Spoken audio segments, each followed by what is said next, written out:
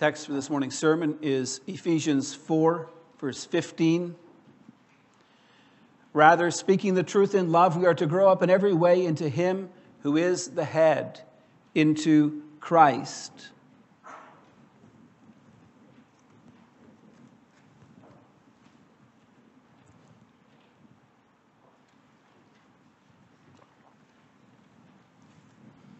Beloved congregation of our Lord Jesus Christ, we live in a society that preaches tolerance as one of its supreme values. Yet our society is increasingly intolerant towards the Christian faith. Those who speak up in the public square about Christian values are mocked and ridiculed. Just consider how the leader of the Conservative Party, Andrew Scheer, was vilified for his so-called social conservative values. Many didn't like the fact that he personally believes that life begins at conception.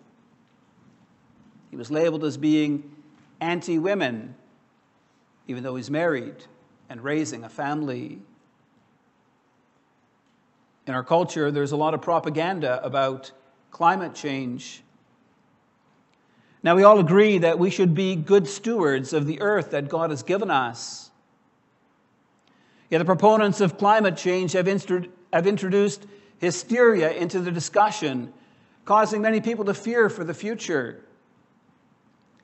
Catherine McKenna, the Minister of the Environment, made a statement earlier this year that the world will end in 12 years unless we make massive reductions to our emissions of carbon dioxide.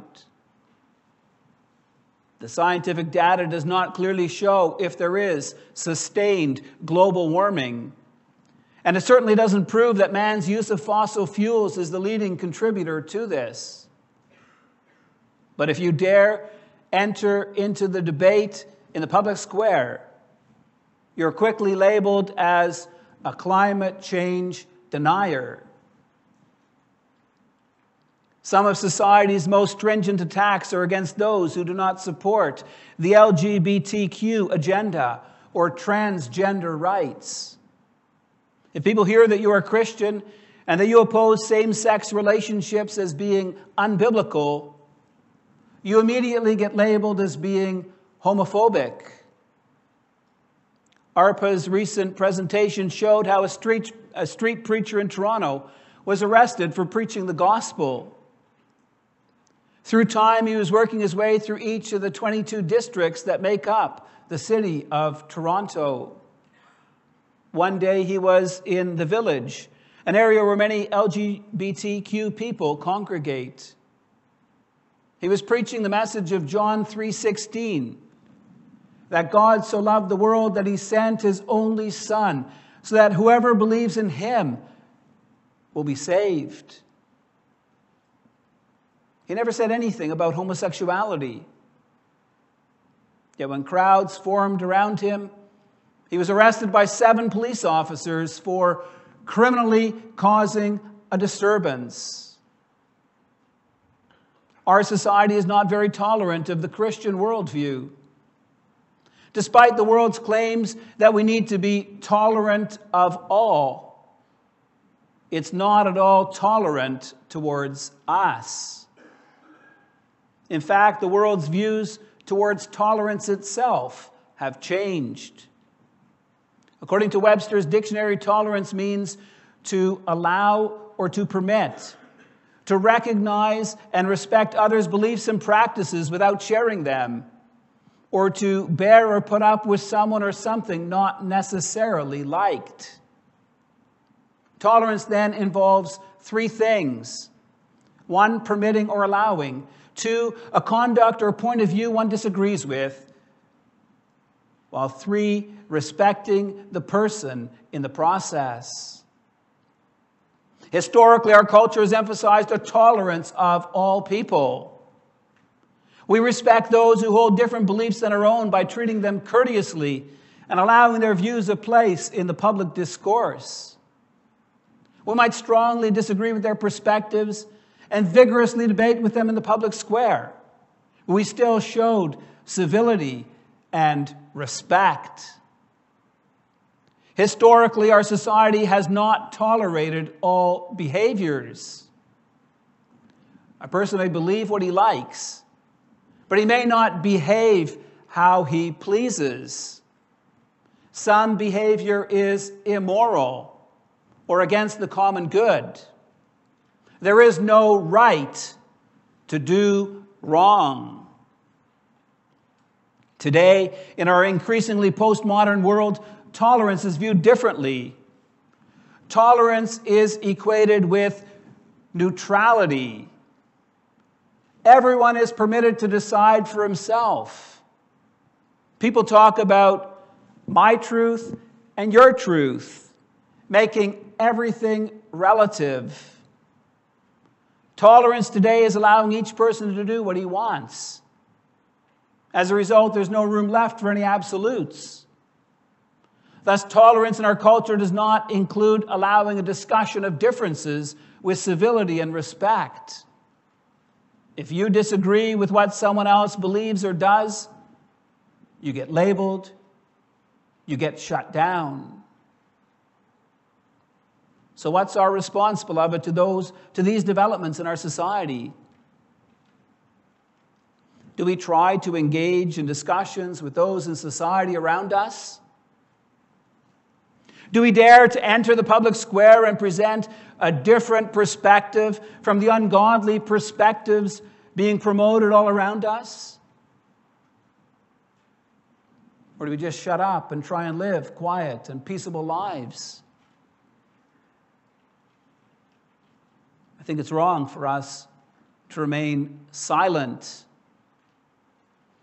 The perspectives of our modern culture are ruinous. They're destroying the lives of so many people. We have a task to engage, to share the gospel and the freedom it brings with those around us. But how are we to do that? That's what we're going to look at in our sermon this morning. Preach you the Word of God under the following theme. In the face of growing intolerance from our culture, we as Christians are to speak the truth in love. God calls us to speak the truth and to speak in love. Paul's letter to the Ephesians can be divided into two parts. In the first 3 chapters, Paul outlines the glorious gospel of God's grace in Jesus Christ. He shows us the spiritual blessings of believing in Jesus Christ as Savior and Lord. Starting in chapter 4, Paul outlines what our response to the gospel should be. He details how we are to live thankful lives in response to God's wondrous salvation work for us and in us. Paul writes, I urge you to walk in a manner worthy of the calling to which you have been called.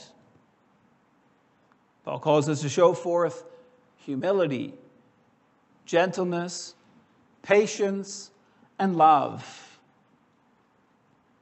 In the verses leading up to our text, Paul shows us God has given various office bearers for the equipping of God's people. Paul talks about the need for growth in our lives. The goal is that we grow into mature manhood, that we attain the fullness of Christ. Paul uses the image of a boy growing up into manhood to picture how we need to grow spiritually so the fullness of Christ lives in us. Why was this necessary for the Ephesian Christians? And why is this necessary for us? Paul explains that in verse 14. His desire is that spiritually we will no longer be like children, easily swayed by what anyone says. Paul doesn't want us to be tossed to and fro by the waves and carried about by every wind of doctrine, by human cunning, by craftiness in deceitful schemes. In other words, Paul doesn't want us to buy into every new teaching or philosophy or movement being promoted in our culture. The world is full of false teaching and of distorted perspectives. Some come from the careful planning of smart people. Some even have satanic origins. Paul doesn't want us to be led astray. Instead, Paul wants us to grow in the gospel and in a Christ-centered approach to life. In our text, he writes, rather, speaking the truth in love, we are to grow up in every way into him who is the head, into Christ. Please notice the goal here, beloved. It is that we grow up into Christ. When you receive a baby from the Lord, you have hopes and dreams for that baby. You'd love to see him or her grow up into a young man or woman who loves and fears the Lord. You'd love for your son or daughter to find joy in life, to find a career that suits their abilities and talents, for them to find a spouse that complements them, for them to live life well. So also Paul articulates in our text his desire that we as God's children grow up into Christ, that we come to truly know Jesus Christ, that we live in intimate fellowship with him, that we know the truth and live according to it, that we're able to understand and apply the gospel to our daily lives, that we truly want to live God-pleasing lives, that we understand that living for Christ will require sacrifices and even suffering, but nevertheless that we're committed to Jesus Christ because we understand that comfort, joy, peace, and hope can only be found in him. Now, as part of living the Christian life, Paul calls us to speak the truth in love. Paul doesn't just address this in Ephesians 4:15. He comes back to it in verse 25, saying, therefore, having put away falsehood, let each one of you speak truth with his neighbor. And again in verse 29, saying, let no corrupting talk come out of your mouths, but only such as is good for building up, as fits the occasion, that it may give grace to those who hear. Why is Paul so opposed to falsehood and to corrupting talk? Why does he emphasize the need to speak the truth? We need to understand, beloved, the origins of truth and of falsehood. Falsehoods and lies find their origin in the devil. In John 8:44, Jesus describes Satan as being a liar and the father of lies. Satan used lies to tempt our first parents, Adam and Eve, to eat of the forbidden fruit and to fall into sin. He used the lie to bring mankind into bondage in sin. Satan continues to use lies and deceit to hold many in slavery. Today, there are millions who are caught up in Satan's lies. For many people, the truth about God has been distorted. They don't know God or serve him. Instead, they've bought into Satan's message that they can find satisfaction and pleasure in the things of this life, in money and possessions, in a good job, a comfortable life, a career, in sex, in alcohol, in drugs, in whatever this life offers. And in the postmodern world in which we live, the situation has become even worse. Satan has convinced many people there's no such thing as objective truth. Everything is relative. Something that's true for me may not be true for you. People around us tell us, you can't say the Bible teaches homosexuality is wrong, because while it may be true for you, it isn't for me. I'm happy living in a same-sex relationship. After years of struggle, I finally found some happiness in my life. Or they say, you can't say God created man male and female. My reality is that I'm a woman trapped in a man's body. In today's world, everything is relative. There's no such thing as objective truth. People's feelings determine their reality. But is that really true? When you look at the abortion debate, a woman's either expecting a baby or she's not. She can't be pregnant and not pregnant at the same time. You can argue about whether or not a woman has a right to control what happens with her body, i.e., whether or not she should have an abortion. But you cannot deny the fact that she's expecting a child. Biologically, people are born male or female, except in very rare cases where their sexuality cannot be fully determined at birth. Females are born with 2 of the same sex chromosomes, XX. Males with 2 different chromosomes, XY. How you feel doesn't change your gender. So the question arises, how do we know what the truth is? How do we know that such a standard exists?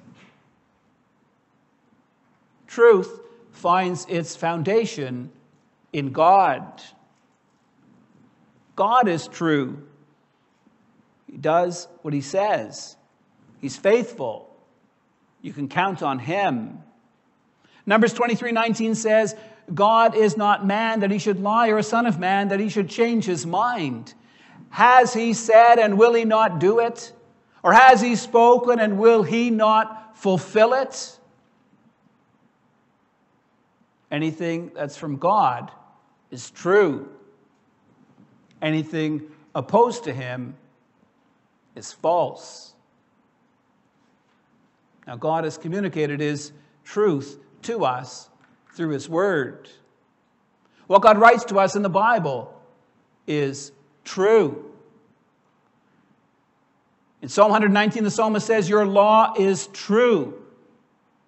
A little later, all your commandments are true.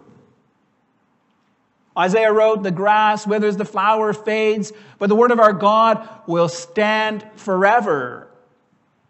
In the same way, Jesus said, heaven and earth will pass away, but my words will not pass away. Now, obviously, you need to believe that the Bible is true to agree with its claims. But if you agree that what the Bible says is true, then truth gets defined according to what God has revealed, according to his norms. And what this means, beloved, is that there is such a thing as objective truth. Various claims are either true or false. They can't be both. 2 different people can't hold opposite views and both be right. Either God exists or he doesn't. An atheist view that he doesn't believe in God doesn't make this into his truth. He may believe it, but he's wrong. Stealing is either right or wrong. It can't be both, depending on a person's circumstances. If someone gets lost and is starving and breaks into a lost cabin in the woods to eat and survive, we may feel that that person was justified in doing so. Food can be replaced, life cannot. But ethically, stealing is still wrong. The person who took the food would likely feel obligated to reimburse the person from whom he took it. Why is it important that we distinguish between truth and falsehood? Because truth originates in God, while lying and deceit come from Satan. Knowing the truth and speaking it honestly are foundational for life. It's not good for Canada to have an environmental policy based on lies. 62% of our electricity comes from hydro, 16% from nuclear, and only 19% from fossil fuels like coal and natural gas. Shutting down the oil sands would have a negligible effect on reducing worldwide carbon dioxide emissions. Yet it would have a devastating effect on our economy. Yet that's what many people feel should be done, based on the climate change agenda. You're not helping children or young people who struggle with feelings that they're a boy trapped in a girl's body or a girl trapped in a boy's body by just pandering to them. A Swedish study of more than 6,000 transgender people found that 41% of them had attempted suicide, while the same survey notes that only 4.6% of the general population had. Society's push to ban counseling from those struggling in their sexual identity is neither loving nor helpful. Such people need help discovering and overcoming the issues facing them in life. What they really need to know is that they're made in the image of God. That security and happiness come not from being a different gender, but finding their identity in Jesus Christ.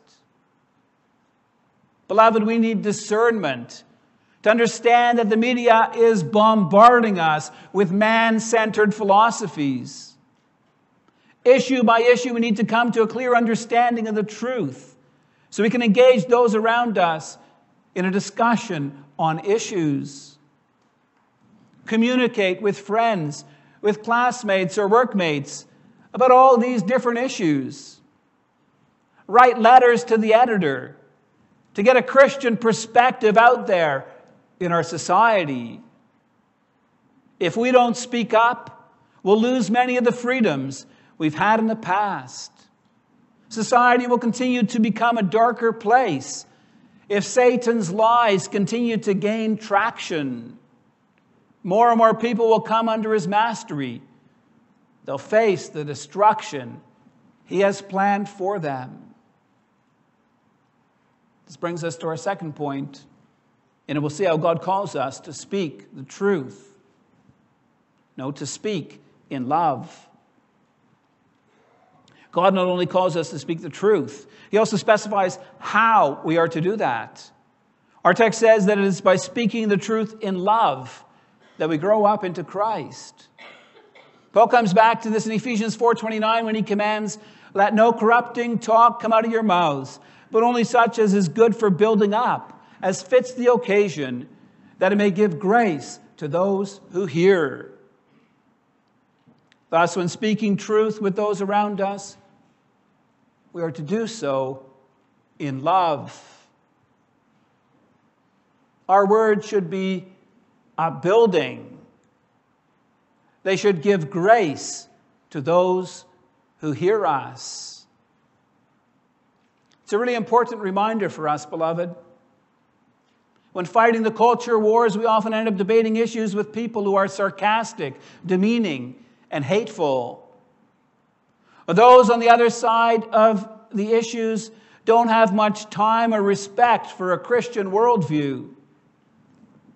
They ridicule us.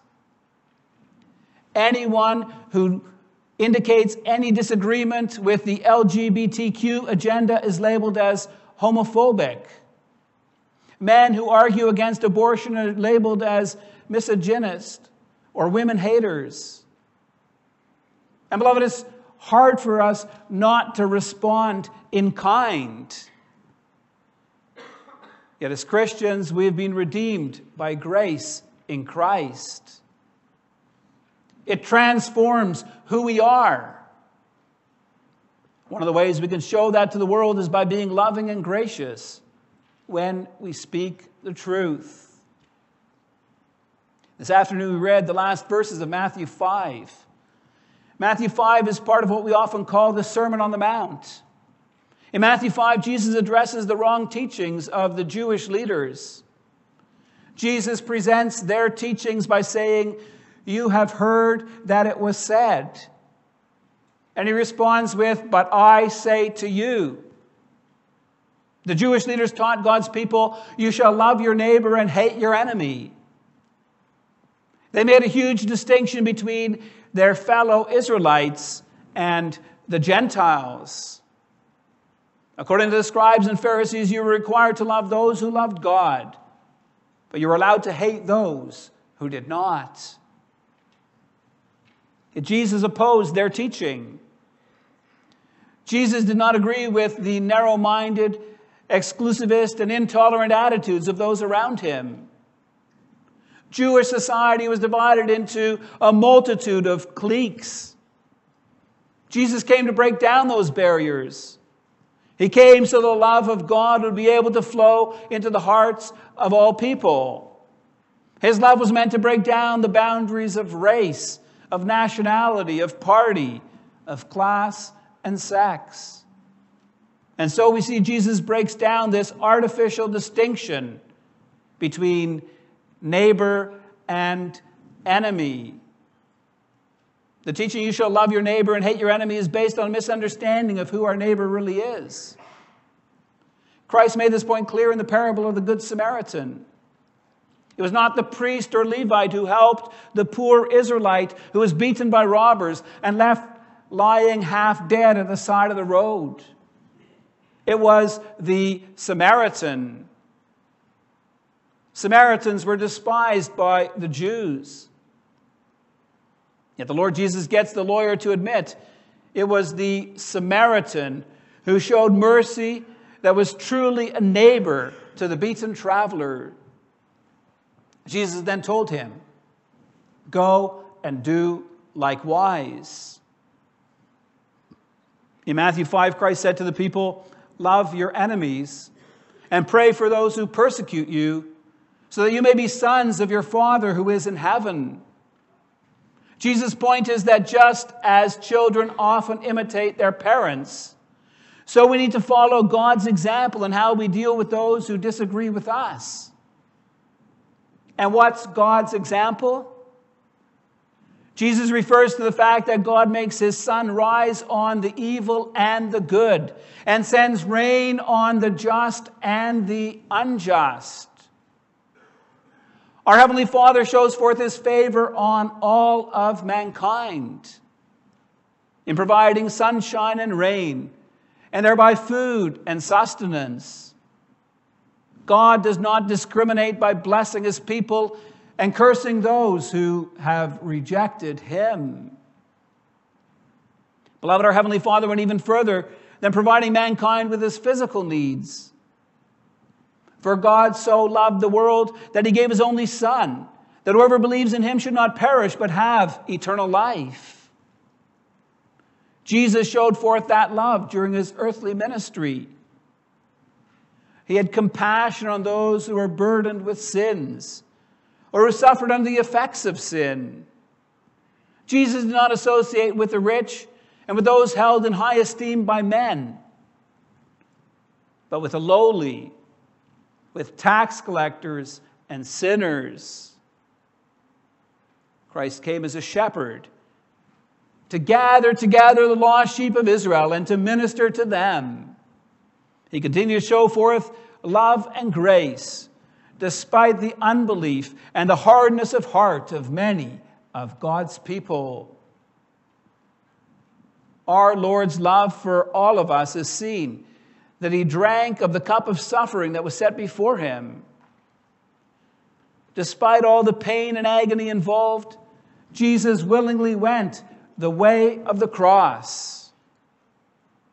He allowed himself to hang between heaven and earth, cursed by God and rejected by men. And while he hung there, he prayed for those who had crucified him. He said, "Father, forgive them, for they do not know what they do." He did all that because he loves us, because he wanted to save us from our sins. Our Savior loved us unconditionally, and he calls us to love those around us in the same way. Jesus calls us to show forth that kind of love to all those around us, even to those who oppose us or who persecute us. In Matthew 5, Jesus asked us to examine our attitudes and actions towards those whom we might view as our opponents or our enemies. He said, "For if you love those who love you, what reward do you have? Do not even the tax collectors do the same? And if you greet only your brothers, what more are you doing than others? Do not even the Gentiles do the same?" Jesus calls us to a higher standard. He said, "You must be perfect as your Father in heaven is perfect." There's nothing special about loving those who love us or greeting our brothers and sisters. The people of this world can show kindness when their affection or interest moves them. Yet as children of our Father in heaven, we need to go further than this. We're to love our neighbor as ourselves. Our neighbor is anyone and everyone that crosses our pathway in life. We're to show forth love to all those whom God puts on our pathway. That's the standard of perfection to which Christ calls us. And so, beloved, when you speak with people around you, you need to do so in the right manner. If you get frustrated or angry, you've lost the argument. Your manner of speaking has put the other person offside. You might win the debate, but you will not win their heart. When we interact with people in society around us, we need to do so with compassionate hearts. Many of them have had their eyes blinded by sin and Satan. Something that's abundantly clear to us may be strange and new to them. Be patient and be kind in your discussions. Be gracious in your speaking. Remember, the goal is not to win a debate, but to win their hearts. In discussing issues of the people of the world, we need to learn to speak the truth in love. Most people around us are not clear thinkers. They operate out of a different worldview than we do. Many people think that it's perfectly valid for your truth to be different from their truth. Many live with the attitude, if it feels good, do it. We need to show them that such perspectives are ultimately false and that they're life-destroying. How we do that is so important. We need to speak with our neighbor out of genuine concern for his or her well-being in ways that are upbuilding, that are gracious and kind. You see, beloved, even if the world doesn't show tolerance for us as Christians, we can break down walls by the manner in which we communicate. We need to show respect for those who hold different views from our own by treating them courteously. We might strongly disagree with their perspectives and vigorously debate with them in the public square. But we must still show forth civility and respect. We're not going to win the culture wars just because we have the best arguments. We'll gain respect by treating others as we want them to treat us. We're not going to win our neighbor for Christ just by presenting the truth. We'll win them by first loving them. In commanding us to speak the truth in love, God shows us how we are to live as mature Christians. Speaking the truth in love is part of growing up in the fullness of Christ. We need God's grace and Spirit to help us in this. For by nature, we're inclined to be just as sarcastic, as judgmental, as verbally abusive as the people in the world around us. So, beloved, pray for our nation. Pray for your neighbors, for all whom God puts on your pathway in life. Pray that you may be a good influence in their lives, that God may use you to speak truth to them in love.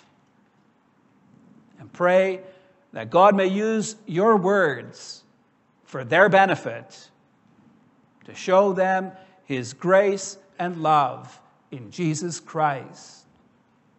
Amen.